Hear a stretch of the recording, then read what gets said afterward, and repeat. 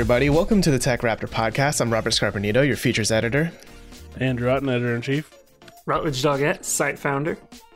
Andrew Stretch, samurai editor. Yeah, samurai editor. We're chopping up this podcast to give you the best product we can. Later this episode, actually, we're talking about Trek to Yomi.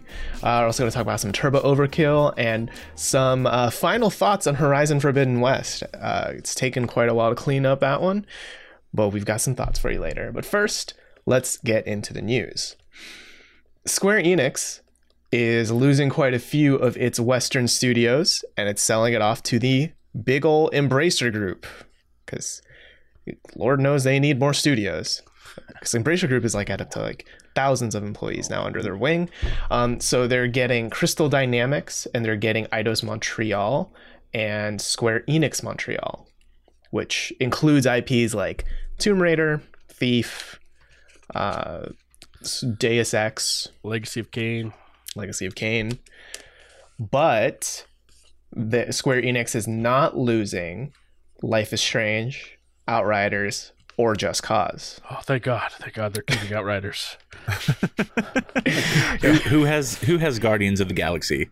Their most recent projected failure.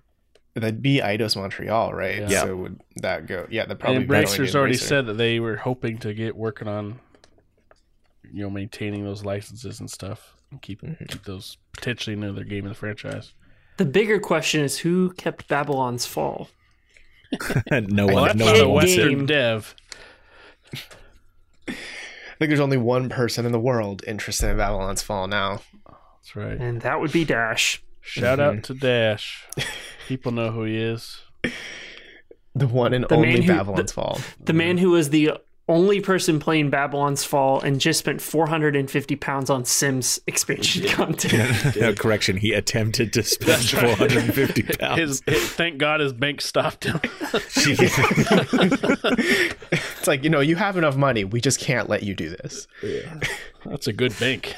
Somebody saw that transaction come through and they're like, nah, I gotta stop this. Yeah. We'd rather your bank statement say drug deal than Sims expansions. Yeah. It's the same thing. We know it. Yeah. So from the IP that Square or that Embracer is getting, it is an interesting mixed bag. There's definitely some stuff in there that is, it makes sense that you would get rid of it. Like, when has anything happened for Deus Ex? And we already know Square Enix's thoughts on the Marvel properties and how much they sunk into those games and how much those games have not turned out around for them. But Tomb Raider is a very weird one, especially because Square Enix has chosen to retain the rights to Just Cause, Life is Strange, and Outriders. Like, Outriders, I'm surprised at. Definitely. That game just had new DLC, like a big new expansion. Like, this was, meant to be their Taken King kind of thing. And I have not heard anyone talking about it. So can we rewind a bit?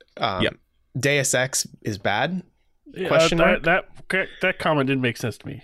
Human Revolution and Mankind Divided are not that old. Yeah. Well, how old are even they? Tomb Raider, looking at the re-releases there and how successful those were. Well, so Mankind Divided is pretty, not old, but Deus Ex hasn't been around in quite a few years now.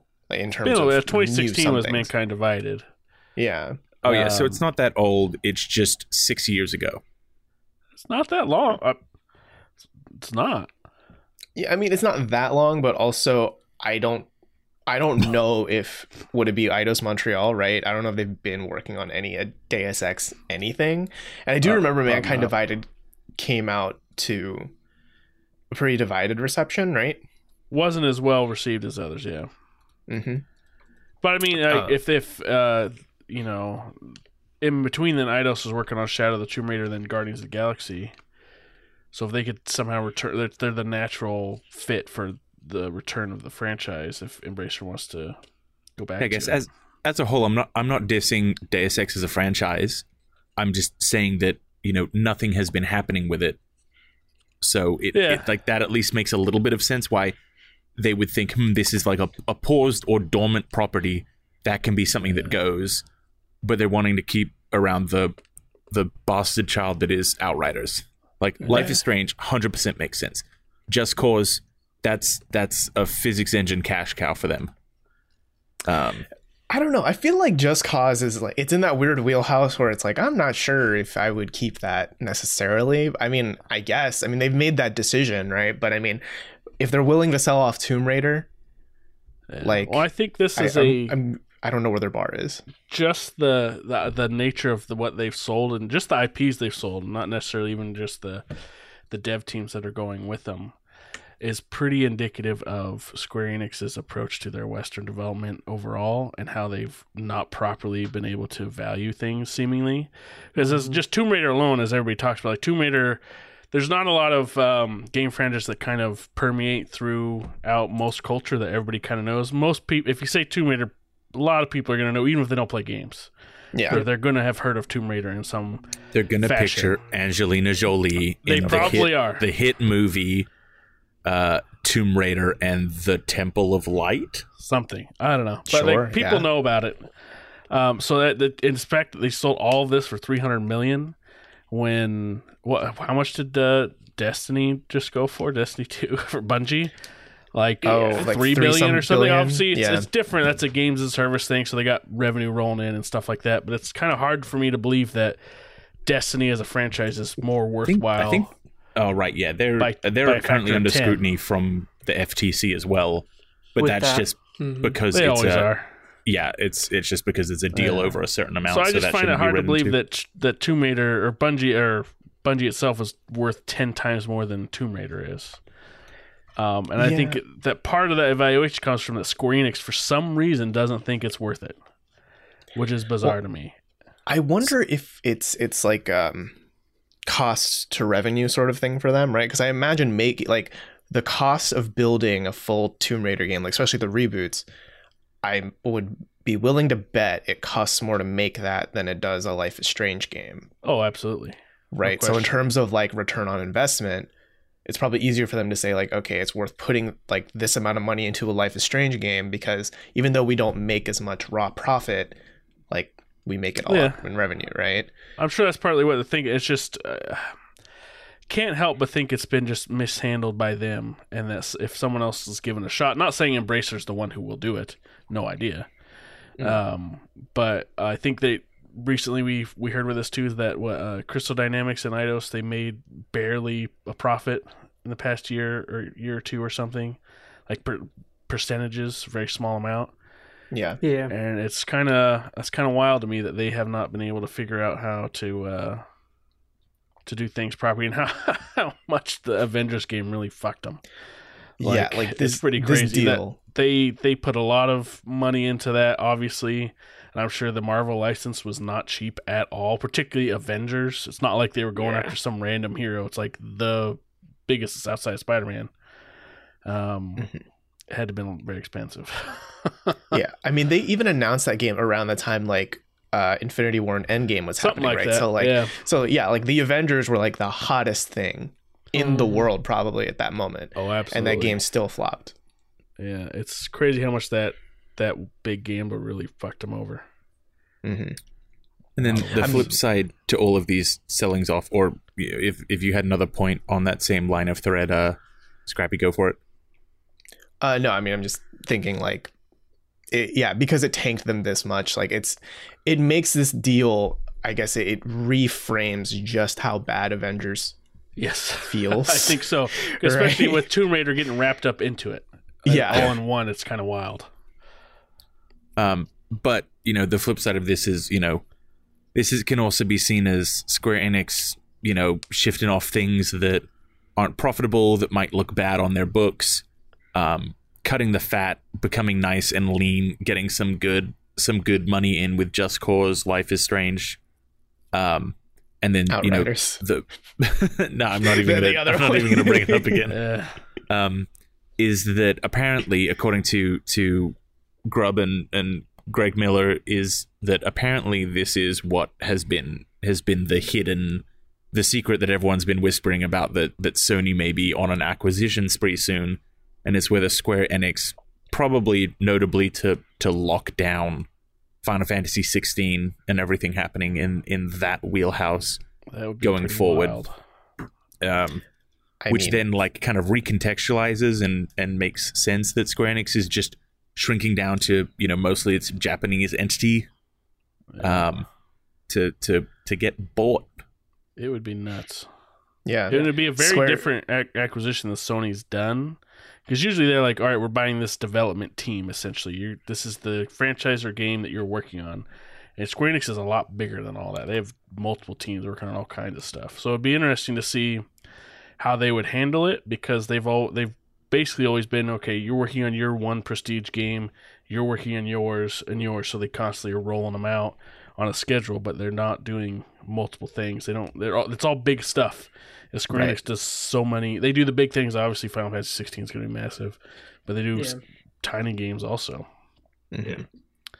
Yeah, I mean, if that deal happens, right, under Sony, right, obviously Final Fantasy would probably become a PlayStation exclusive. And I mean, for all intents and purposes, 7 Remake is basically a PlayStation exclusive, right? It has been for most of its life. And EGS. Yeah, it's on Epic Games too, so it's also on PC, right? But like still Xbox has no real way of getting their hands on a high-res JPEG of Cloud.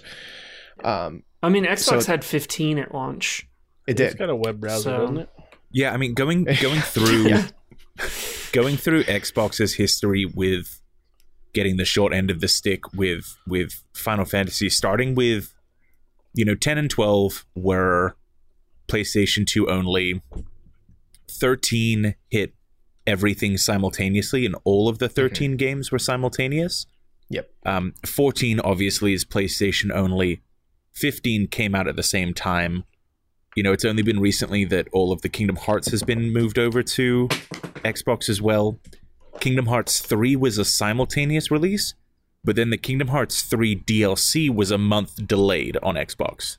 PlayStation Advantage. Yeah, the PlayStation Advantage. I hear that Spider-Man's going to be in the next Kingdom Hearts as well. Mm-hmm. So it does look like PlayStation. Sorry, not PlayStation. That Square Enix has gone from, you know, looking for parity and then shifting away. I did some looking into it earlier this week as well to look at like sales numbers and stuff, and to see things like, you know, launch weekend in the UK, it was like 80% of copies sold physically of Final Fantasy 15 were sold on PlayStation. It was like 75% to 80%. But then, you know, there's a whole bunch of other interesting factors that play in there, but it definitely, you know, for JRPGs, PlayStation is getting the lion's share. We've known this for a long time. That and the Switch. Yeah. And the Switch. Yeah, and the Switch as well. I think that's one of the most interesting parts of this. What happens to it? Because Square Enix puts a lot of stuff on Nintendo. Mm-hmm. Yeah. Yeah, if I were Microsoft right now, I'd be like a little frustrated, like, because you remember, wasn't it just 2-3 years ago they were making this big push, like, we will get every Final Fantasy game on Game Pass. Oh yeah, that's right. They've done it. They have, but then like 7 Remake hasn't been on Xbox. It's been limited rolling. to yeah. It's not like that was all definitely there. not what people were expecting. Right, and then, you know, if these rumors become true, right, and like Sony does buy Square Enix, and then Final Fantasy 16 becomes a PlayStation only game.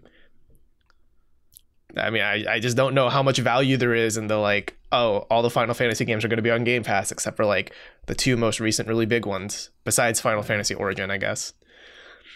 I guess technically what they said was that in 2021, all Final Fantasy will be available on Game Pass. But then there's like 12 asterisks that it's like, there will only be 3 of them at a time on Game Pass. They'll only be available for 2 months, and then they'll cycle off. Like, at the moment, all of 13 is still on, but like 10 and 12 have, I believe, cycled off by now.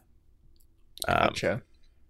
So it's like what they said was not incorrect, but it's certainly not what they were pitching. Yeah. They were very, very technical with their wording. It's just not enough time to catch up on the story before the next one. Yeah. Yeah. And we've also got to think, going forward, starting 2023, 2023 or 2024, all of the Activision titles we're expecting will be Xbox exclusive first party titles with the ActiBliz. All their games are poop though, so who cares? That's true. So I wonder if it becomes like a Cold War of, you give us Final Fantasy and we'll give you COD. Yeah, maybe the kids can spend the weekend at dad's house, that kind of thing. I like the idea of who's Russia and who's the US in that. I mean, who's USSR, I should say. I don't know, and I think in this current geopolitical climate, I'm not willing to say anything further. No comment. That's a loaded question. Someone asked me the question, I'll give you an answer, but all right. Nobody asked him the question. Nope. Not taking that bait. Yeah, I think that especially with E3 coming up. Sorry, not E3. With not E3. With the period E3 of the year formerly known as E3. That's right. Or previously known Summer Games as Fest. E3. Yeah. I reckon we'll probably see some more big talks of acquisitions there. I would not be surprised if we saw Square Enix up on Sony's stage for one reason or another. I know, just to briefly mention that this supposedly the producer, the director, whatever, said that Final Fantasy 16 is basically done and a trailer will be coming soon. Yeah, so they tweeted that over. 2 days ago. Yeah. I would be kind of wild if they're like, guess what? Here's this new Final Fantasy 16 release date, and also we fucking own Square Enix now. Final Fantasy 16 is a PS5 exclusive. Watch them. They do all that, and then they say Final Fantasy 16 comes out November 11. Dude, fuck that. Oh, God. Look, I'm already taking time off for Starfield so that I can help with the guides. That'd be crazy. That will kill me. That'd be crazy. But I will say, one of them is going to be a $70 game, and one of them will be free on Game Pass. True. Mm-hmm. Yeah, I Fair wasn't point. saying it to I wasn't arguing for a side. I'm just saying that's what they're going to do. I hope not. Oh my god. That'd be wild. I would love to see that. That would be a Cold War. That would be pretty great. If you're interested in doing guides for either of those, please let me know.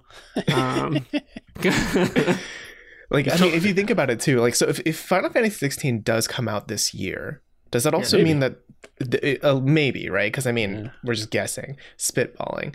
We're looking at a holiday season of. I'm just saying this because I want to see Rudd's blood pressure go up. Ragnarok, Starfield, and Final Fantasy 16, possibly within a span of a couple weeks. Right. Also, Stalker potentially, but that Probably hasn't not. been announced as delayed. If that comes out as expected, that'll kill. I'll cry. We also have Dark Tide in September, Forspoken's in October. And there's another one that I've just closed the 2022 it's list, okay, guys. By then the 2022 game of the year will already be out. Digimon Survive. I know it. Right. You know it. We can all just Right. the year's over. You know Keep it up that it's going to be delayed between now and then, probably, right? There's only a month Really left. it's supposed to come out in June, I thought. July. Yeah. Yep. Oh, is it July? Yeah. Yeah. I'm pulling up the 2022 Before we move list on again from the so that I can Embracer hurt stuff, myself. one thing I did want to say was it gives us there's some old IPs that are pretty classic, legacy stuff, like Deus Ex. I know it's been a while since we've had a game, but those IPs go back a while where those are classic games. So it'd be interesting to see more stuff on that. I know people would love to see some development team take up Legacy of Kain somewhere and see more of that. Yeah. Same with Thief. The last Thief we saw was, people didn't really like it all that much, but Yeah, well, because It's a that Thief well-known came out in the franchise. shadow. It was in the shadow of Dishonored too, right? Yeah. So, they now own some interesting. The amount of IPs they own is fucking wild, but now that they own all these, because now Embracer is the company of Borderlands. yeah, It's the company of Borderlands, Tomb Thief. Raider. Yeah, Can you Tomb imagine Raider. if IO was still a part of Square Enix? The Hitman franchise, too? Oh, man, Embracer would own them. Yeah. They would. Yeah, Embracer. I still doesn't think Embracer 300 own- mil is too low. Yeah, Yeah. For price is those crazy. for those IPs alone, I feel like Tomb Raider on its own is worth 300 mil. Well, I think what it was is Tomb Raider on its own was worth like 500 mil, but they had to. It was like a package deal. They had to take Marvel's Avengers with it. So they're like, okay, so that's like a 200 mil discount. We'll negotiate down for that. We'll take it off your hands. The Tomb Raider IP also comes with it a movie franchise. Well, I think when I was reading stuff that a different company owns the film rights. Oh, never mind. I retract my statement. I could be Not wrong. that the movies are doing particularly well either. No. I think someone else owns the rights to the films. But it's still just like a potential. Yeah, I mean, it's still attached to if they wanted to do something. They're into reboots and stuff. You think they could convince Angelina Jolie to reprise an old Lara Croft? Fucking. I mean, she just did a Marvel movie. Yeah, I don't see why not. Harrison Ford's almost fucking 80, and he's doing Indiana Jones. Yeah. In the video games, too. Yeah. They're going to do this Indiana Jones, and then they're going to posthumously revive him for the next one, Indiana Bones. Nice. Well, as long as he gets nowhere near a plane, Isn't that the Mario he's reprising plot? his role. Let's move on to our next big story of the day, because we just got two really big stories that are related to acquisitions, but also pretty shitty stuff. Yeah, when did covering the games industry stop being about games and more being about litigation and business acquisitions? What's up with that? It's always been that. Seems like. So as many of you probably have heard, $70 billion ago, Microsoft bought Activision Blizzard, or they're in the process of it. In the process, yes. FTC has to allow it. They have to allow it, but the shareholders did vote last week that, we'll let this happen. But the New York City Employees Retirement System is coming in to say, hey, hold on a minute. We don't think very bad person Bobby Kotick is fit enough to negotiate the sale of the company. Specifically that they're alleging that essentially Kotick had reason to want to, how to put this in legal terms, get the fuck out real fast, real quick, at any cost. So he negotiated a deal that's basically like his motivation for success would not have aligned with the company's motivation for success. Like he would have taken the shittiest deal he could just to get out, essentially. I cannot think of any reason why he would want to jump ship. Nothing. Yeah. Mm-hmm. All of the sexual harassment that he was 100% aware of. Yeah, and maybe that likely the employee participated threats. in, allegedly. Well, not just allegedly. They admitted that he did the one. Oh, that's true. About his assistant. Confirmed. Yeah, they're like, that was a long time ago, but like he's apologized. Like, you're just admitting to, all right. Like, yeah, that's so absolute shit show. Right, and so where this is coming from is because the employee fund is a lot of like money tied up in this, and so they're thinking like on their end, they aren't getting as good of a deal because Activision Blizzard isn't getting as good as a deal because one man at the top just wants out. Yeah. And it's the one man who negotiated it without really bringing in the board. Like the board was pretty hands off with it. And Kotick is like pretty quickly, just almost impulsively, you could argue. Which, I mean, it is surprising that the board wasn't involved. That's usually when you're talking acquisition. I mean, look at Twitter, for example, right now. The board is very involved. And I think there's a shareholder vote for them coming up too, in terms of, I think they want to reject Musk's bid. So that'll be a fun week. But the fact that the board wasn't involved at all throws up red flags, because they have a vested interest in ensuring the best for the company. So what dirt does Bobby have on them? Wasn't it? It was just last week that the shareholders approved the vote, like the merge as well. Yeah. So I guess they're in whatever percentage of the board that said nuh-uh, no way, and now after the vote not going their way, they're pursuing legal action. A press release states that more than 98% of Activision Blizzard's shareholders have voted. At this time, it appears that it went well. So 98% voted. We've got no idea of, aside from Kotick saying that it was an overwhelmingly supportive vote. Yeah. We don't really know what the situation is there. And the thing with this lawsuit, it's not like they're going to be able to stop it. Yeah. It's a fishing expedition for them. They want the documentation leading up to and surrounding the acquisition and the negotiations between Microsoft and Kotick and all of his stuff. So they want to get information that maybe something from that they could then act upon. But it definitely seems to be an attempt just to get something more. So,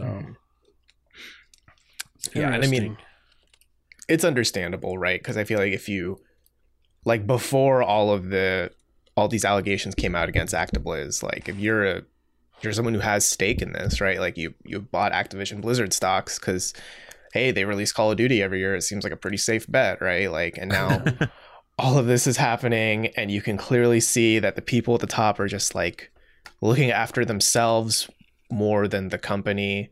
Mm-hmm. I mean, writing was on the wall real early on with that. Like when the first stuff came out, and the board's like, "We stand behind him," and it's like, "What?" Like almost every other company would be like, "Oh, let's get this obvious lightning rod and just kick him out, and then we're golden. You know, we look good in public size again. Right? We got rid of the bad man, but they've stood by him the whole way." Yeah, and I mean, and then you look further, and it's like, you know, we had that other story. What was that last week? Where Activision Blizzard was trying to tell, like, the shareholders were trying to say, hey, so New York State wants us to, like, issue a yearly report about harassment and abuse issues, and we want to say no. Yeah. Which is like, okay, so you're clearly hiding.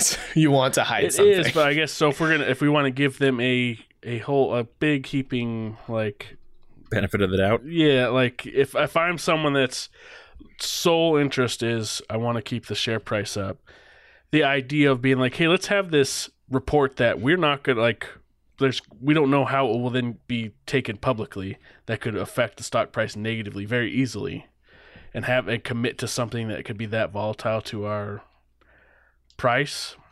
Yeah, it's like, I don't want that. While the public perception of the rejecting the harassment report is definitely a negative,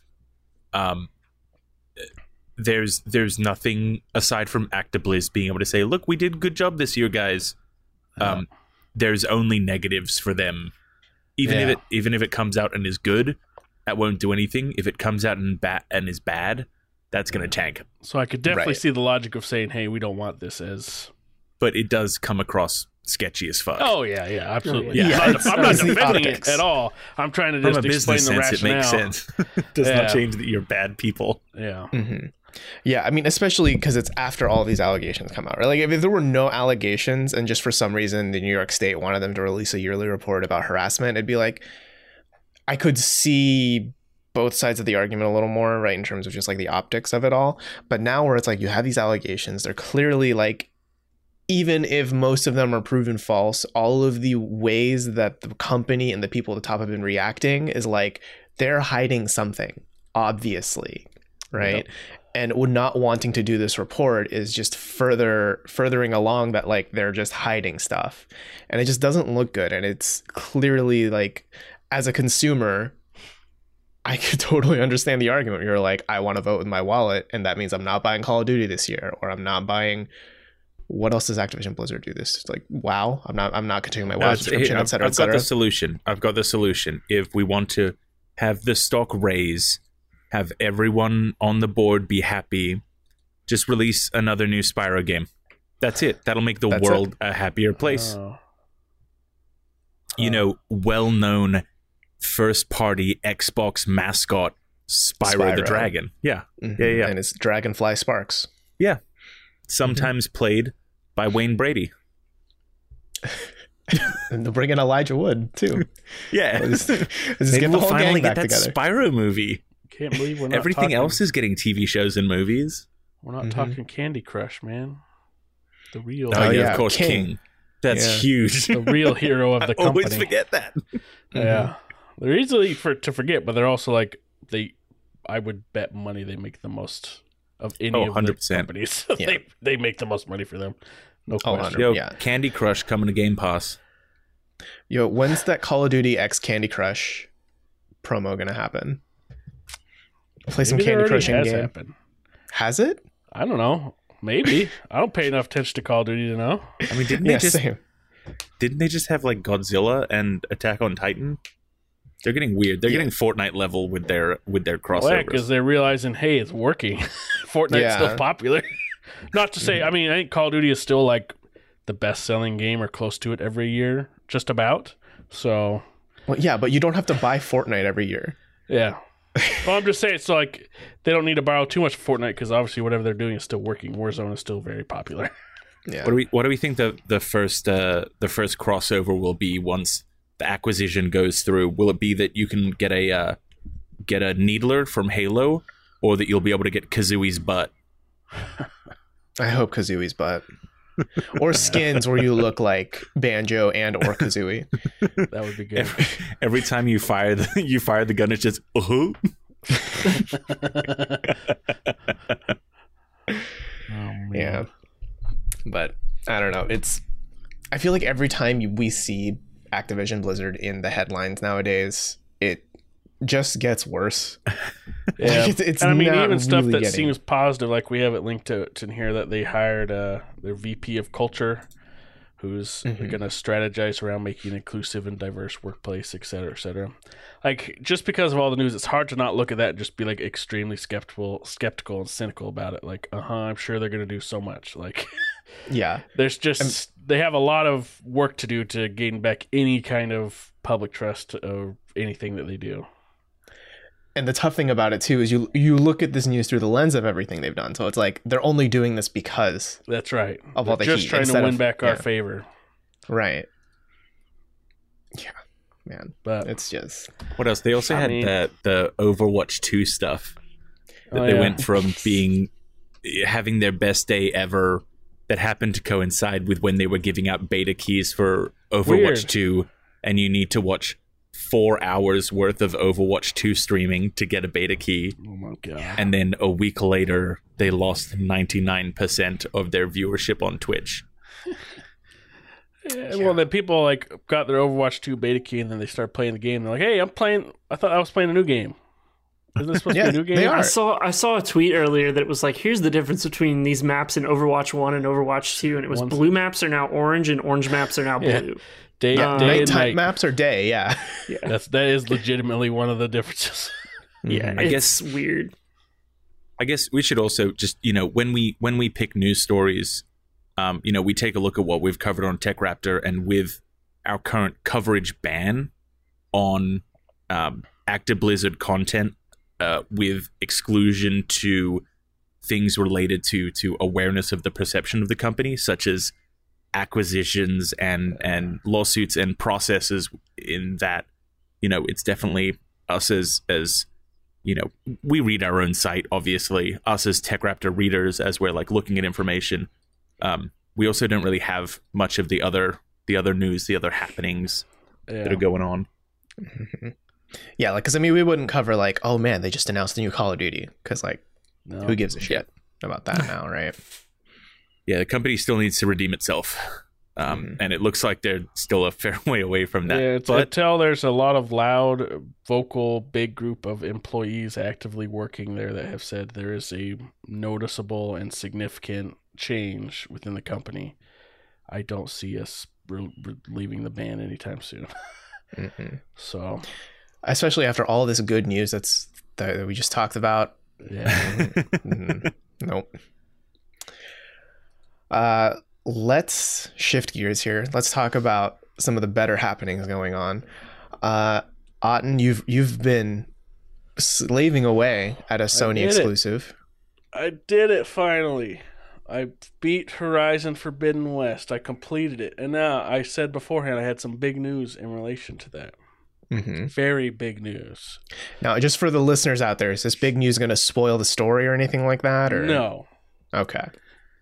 So, I was getting at the end of it, and I get one of them stupid fucking trophies that I don't give a shit about. Correct. But then I clicked the thing to like bring up the menu or whatever, where it tells you about it. And I saw I only needed 3 more to complete the whole thing. And so I looked at what those included. And they didn't include that much more work for me to do. So against everything I believe, I went and got the platinum trophy for it. Hell You did yeah. it. Wow. did. Is this your first platinum? Welcome to the is. dark side. It Wow, is, and I first felt bad immediately after doing it. I was like, I hate it. Why did I do this? This is a waste of my time. I do Yes, not. come to the He's collector lying. side. He loved it. I did not. You know what else I really hated after I saw it? Like 10% of people got it. And I'm like, so this is fucking the like weakest one. Lame. Anyway, only reason I did it, and I shit talk achievements all the time. So now it's like whatever. Now you guys can bring this up whenever I start shit talking achievements. Well, you had to Good. get a taste of it to see, Yeah, just to do you like, yeah. Yeah, I'm like the dog that gets a wedge of lemon and it's like, what the fuck? And then just it's the enemy now. I know for certain that I hate that thing. The thing needs Exactly. to die. You know, you can speak from experience, not just, Exactly. Yeah. Exactly. Now The fucking passionate vitriol here is fantastic. they're awful. I hate them. They're so dumb. so platinum There are- aside, did you enjoy your 400 hours in the Forbidden I West? think it was 70 something hours at the end of it. So I was thinking it's way too big of a game. Like, oh my god. There's so many things in there. I was thinking more about like in terms of that when I originally talked about it months ago, and even before it came out, that I was like that whole open world fatigue. Definitely there. There needs to be shakeups to the old formula of how so many AAA games are set up with this open world stuff. But then I was thinking more about like this is a very good example of that done really well, except there's just a lot of it. So unless that whatever I'm doing is super good, doing it 30 more times isn't all that great. You know, by number 20 or something. That's kind of like what I had a problem with Ghost of Tsushima. I liked the game quite a bit. It's like, I don't need 70 fucking foxes or something. I don't remember how many. But no, I thought it's definitely a big improvement on the other game. I hate that it's getting totally overshadowed by other stuff like Elden Ring, just totally overshadowing it. This time, it's Forbidden West is a great game, and I think that people sleep on the gameplay quite a bit, especially if you are looking for something that is a lot more nuanced and actually takes a lot of thought and care and planning to do well. Like if you've played on a harder difficulty, you will get your shit rocked, and you have a ton of tools. That's what's wild to me is immediately when I first started playing the game, they just give you so many different weapons and tools that you can use, and it just gets bigger and bigger the more you play. Like you could play so many different ways that have different strategies that are viable or more effective versus a machine or another.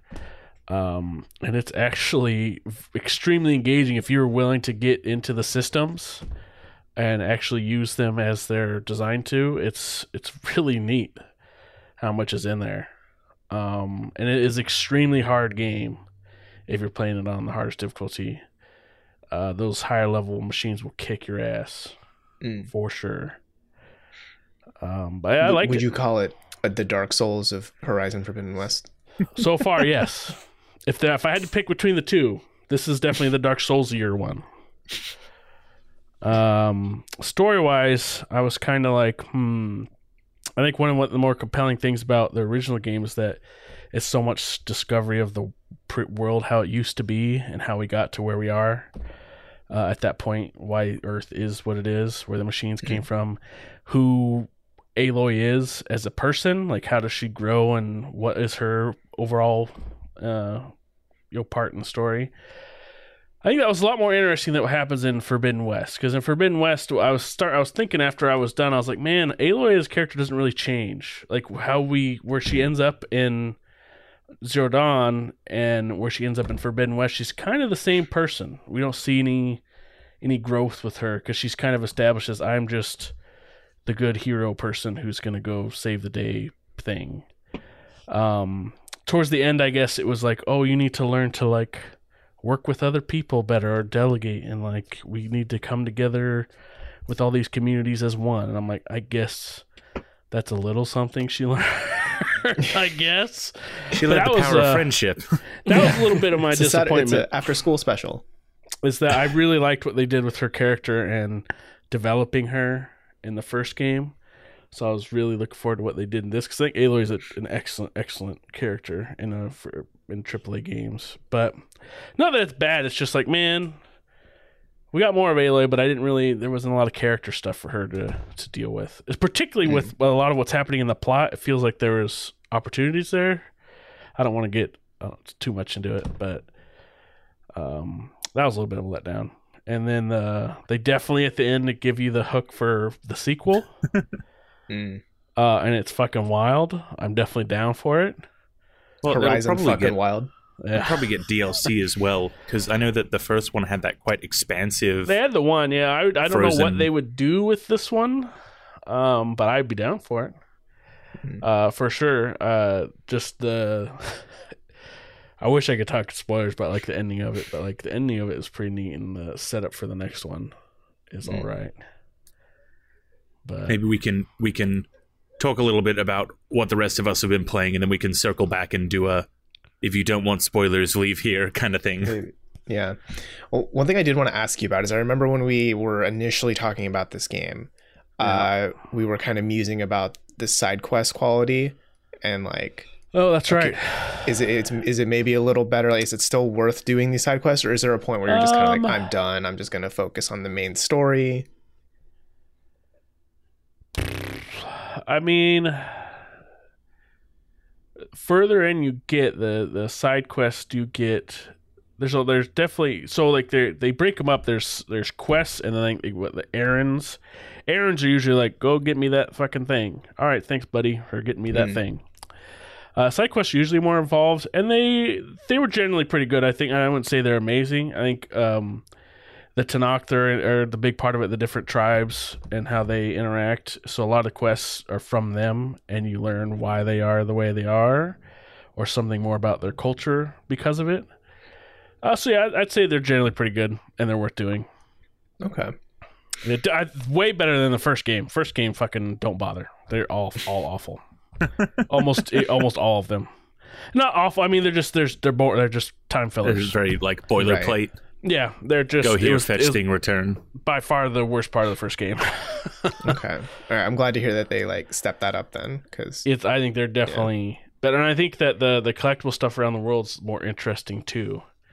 Like one of them are black boxes of various crashed planes around the world, and you hear the last minute or so of whatever that's being recorded, and I think it does an interesting world building stuff for what just exactly a whole bunch happened. Of screaming and then a loud crash.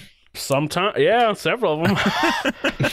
But it was just an interesting one to find, because it was always neat to just see them how they integrated these crash planes into the environment too.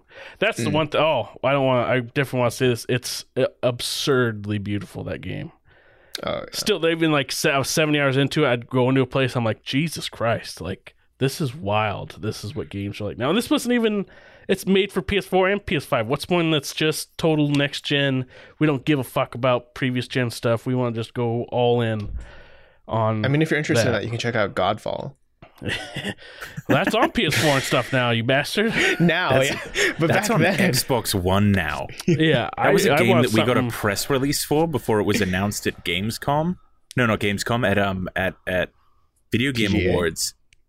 Oh, that's and they were right. absolutely highlighting that it was built for the PS5, could only run on the PS5, and now it's on the fucking Xbox One. So I want something that's baffling, not even possible on a previous gen console. That I can't. I want to know what that looks like. And the fact that this is open world and looks and has so much cool shit in it at once is. Were there any noticeable loading areas or like hallways? I would be spoiling at some point. Okay, whatever. At some point, you can fly. But there was definitely pop-in stuff then. Okay, but that I get with just how when you're on the ground, like running, it is incredibly densely detailed. So it's on par with like Pokemon Legends Arceus with like flying pop-in. Fuck off! No, not even close. So we're saying that Pokemon Legends Arceus is a better game than Horizon Forbidden West. No, I'm saying that they both have pop-ins, so they're both equally on par with one another in terms of looks. Yep. Checks out. Well, yeah. So what point can Aloy start catching the monster, the robots in the little Pokeballs? Right away. Oh, not in Pokeballs. Well, you can override them immediately. Mm-hmm. What do you mean? And then ride them. Catch them right away. So it's just Gotta like catch the 'em all, legendary Forbidden Pokemon. West. Mercy.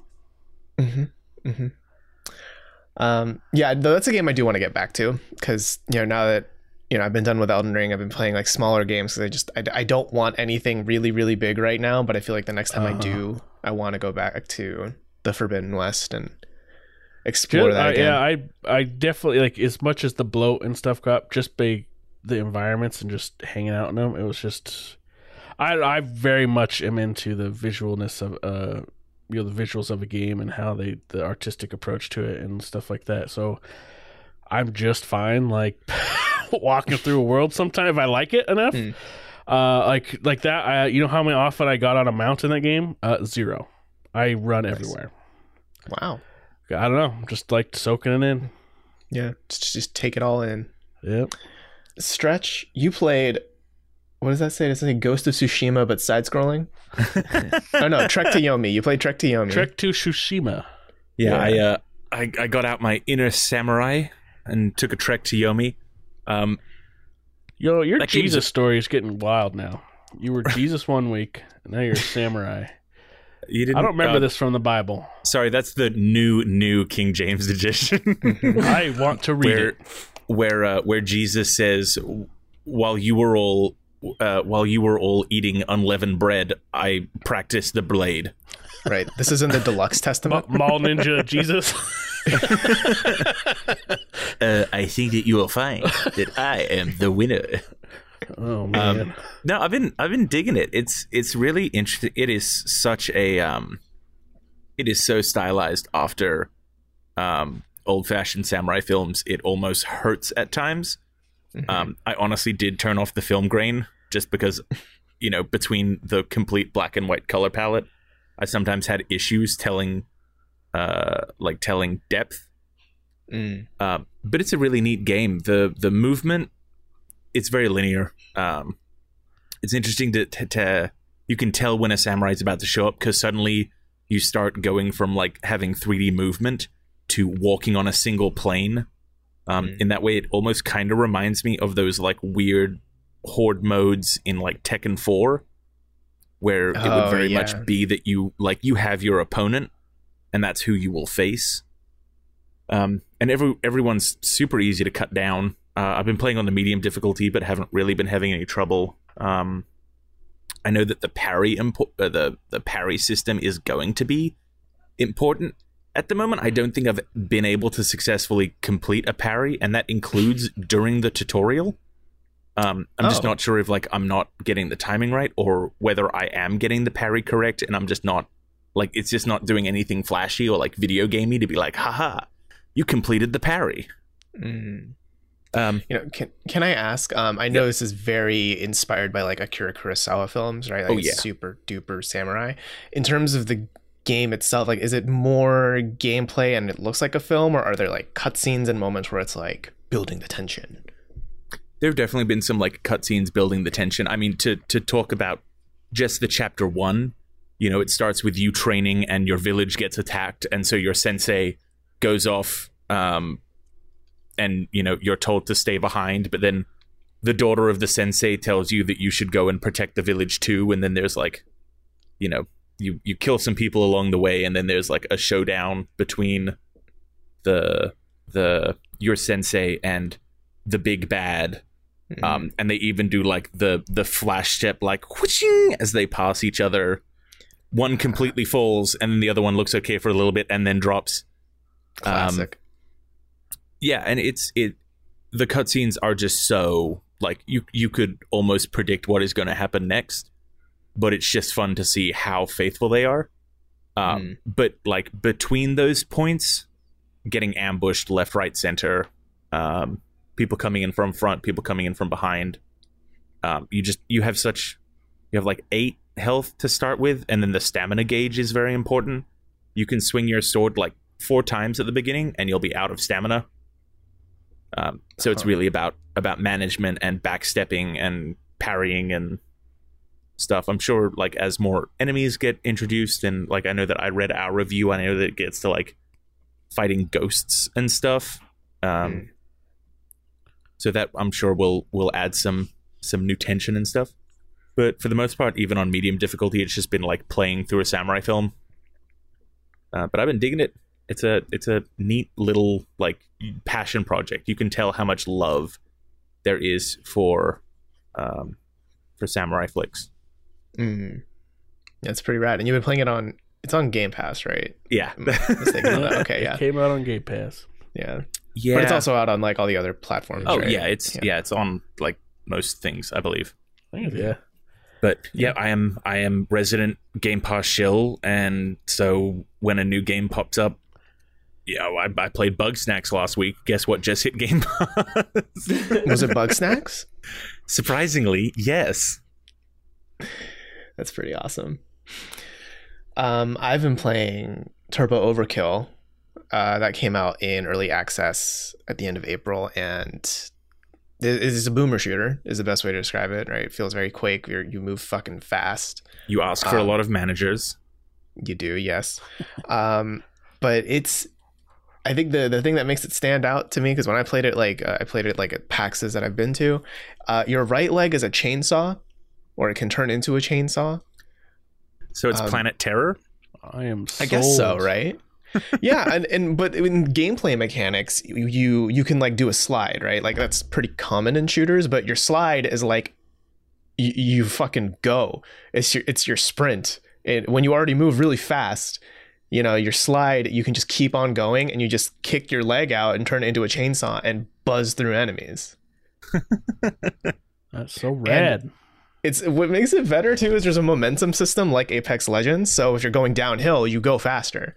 And there are arenas that just look like skate parks. Like straight up, there are skateboards around. You can't ride them, but so you can like go down half pipes with your chainsaw leg and just destroy people. And that's before you even shoot a gun. That sounds like the perfect evolution of like the speed and momentum of games like Quake. Mm-hmm. I'm pretty sure it was at least partially inspired by that. Like, it's a boomer shooter. Yeah, for sure. Like, it's one of those things that's like it's a perfect example of like why what sets games apart a lot of times, and what draws people to games. Not everybody's going to be down for this kind of game, but there's a definite humongous overlap with people that even if you're not going to play it, you're like, that sounds fucking cool. Like, yeah. Like that is a thing that's like, all right, that's why I remember why I like games now. Like, like it's just one of those video game games. Yeah, well, it's like everybody, even if nobody played Doom, like when Doom 2016 came out, it's like, that's fucking rad. Like, that's pretty great. Yeah. The game is just like dripping with style. It's very like it's super cyberpunk Blade, like clearly Blade Runner. Like there's the big giant dancing hologram girl in the backgrounds and stuff like that. Your weapons they fulfill most of your typical archetypes you would think of, but everything's alt fire is pretty neat. Like so your basic pistols is dual pistols, but your alt fire, if you hold down right click, is you start twirling the one in your left hand, while your right hand charges up a big blast, and you can just lock onto 5 enemies and immediately nuke them. And it makes no sense. I can't explain to you why it happens, but it just does, and it feels fucking cool. It doesn't need to be explained. Exactly. Yeah. The rule of cool, man. That's all that matters. Exactly. Your minigun turns into a flamethrower, because why not, right? Like, it's just dumb stuff. It's very dumb, but in a cool way. I bet if the flamethrower wasn't the mini-game alt fire, then there would just be a flamethrower in the game regardless. Exactly. Yep. Yeah. No, so it's just rule of cool, very fun, very rad. It is hard though. Like I've been playing on the medium difficulty. I guess I don't play like that many boomer shooters, so like maybe I'm just bad at these kind of games, but it's like it's one of those where if you stop moving, you die pretty much instantly. So yeah. But Turbo Overkill. It's pretty cool. It's only early access right now in Steam, but I know we have more in our preview too, because Austin played it and he liked it so much he said he'd give it a 10 right now if he could. Yeah. So, not that we don't score early. We don't score early access games, so it's not scored. But And he may just be wrong as well. We don't know. That's also true. Maybe he's an idiot. I don't know. Maybe the game sucks. Yeah. And so there is a story to it, or is it just a story that is a mechanism for putting you in weird scenarios? That's how it feels, the second one, for sure. Yeah. I mean, not that the story is like bad, but I feel so far that it's very like, okay, like, you know, there's a big bad evil virus that's taking over, like it's a cyberpunk future world, so everything is like half android, half whatever, and this virus wants to take over everything because it's the final evolution and humanity isn't evolving anymore. So you're just there to like destroy the virus in ways that you can destroy it. Not groundbreaking by any means, but it's a good reason to buzzsaw through enemies with your legs, so I'll take it. Yeah, when in what Rome. more do you need? Yeah. But yeah, that's Turbo Overkill, and I think that's our show for the week. I don't know, do you want to talk spoilers for Horizon, or do you want to maybe save that for another week? If you guys want to talk about it. I have not played it yet because I don't own a PS5 because I just haven't bought one yet. It's on PS4 though. It's the PS4 Advantage. It's on Oh, is it? PS4. Yeah. It is on PS4. I didn't even know. No. Okay, so here's what Tells we'll you do. how We'll much I talk. pay attention to the Sony ecosystem, and I We'll talk barely pay spoilers. attention to the Xbox. Yeah, we know you ecosystem. like shit games, so Yeah, No, like I Elex. PC games. And he likes Elex. You guys are such haters. Like, I mean, it could be worse. It could be Dynasty Warriors 4. yeah, that's true. rolls off my back because I know the truth. How about, what if we talk spoilers another week? That gives, I mean, right, if you want some time to play the game. He'll never play I'll it. probably pick it up soon. Then. Rut, we know you have nothing else going on in your week, so just go ahead and play 72 hours of Horizon week, Forbidden West for PlayStation 4 before next week, and we can chat then. That's right. Well, and I still need to beat Zero Dawn on whatever the hardest difficulty is, because that's my last achievement. Yeah. Okay. So we'll give you 150 hours to get through all the Horizon stuff. But yeah, I think that'll do it for our podcast this week. We hope you enjoyed. And if you did, please feel free to leave a review on whatever platform you were listening on, or let us know in the comments below on YouTube or on our site. How do you feel about Embracer buying all of these? I mean, really all of these studios, but specifically the Western ones from Square Enix. Are you excited to see a new Tomb Raider under the Embracer banner? Are you excited to see Square Enix focusing more on their Japanese studios? Let us know what you think in the comments below. If you want more content from us, we're always publishing news, reviews, and features every day of the week. And if you want more of this show, this podcast will be back in your feed next Monday. We'll see you then.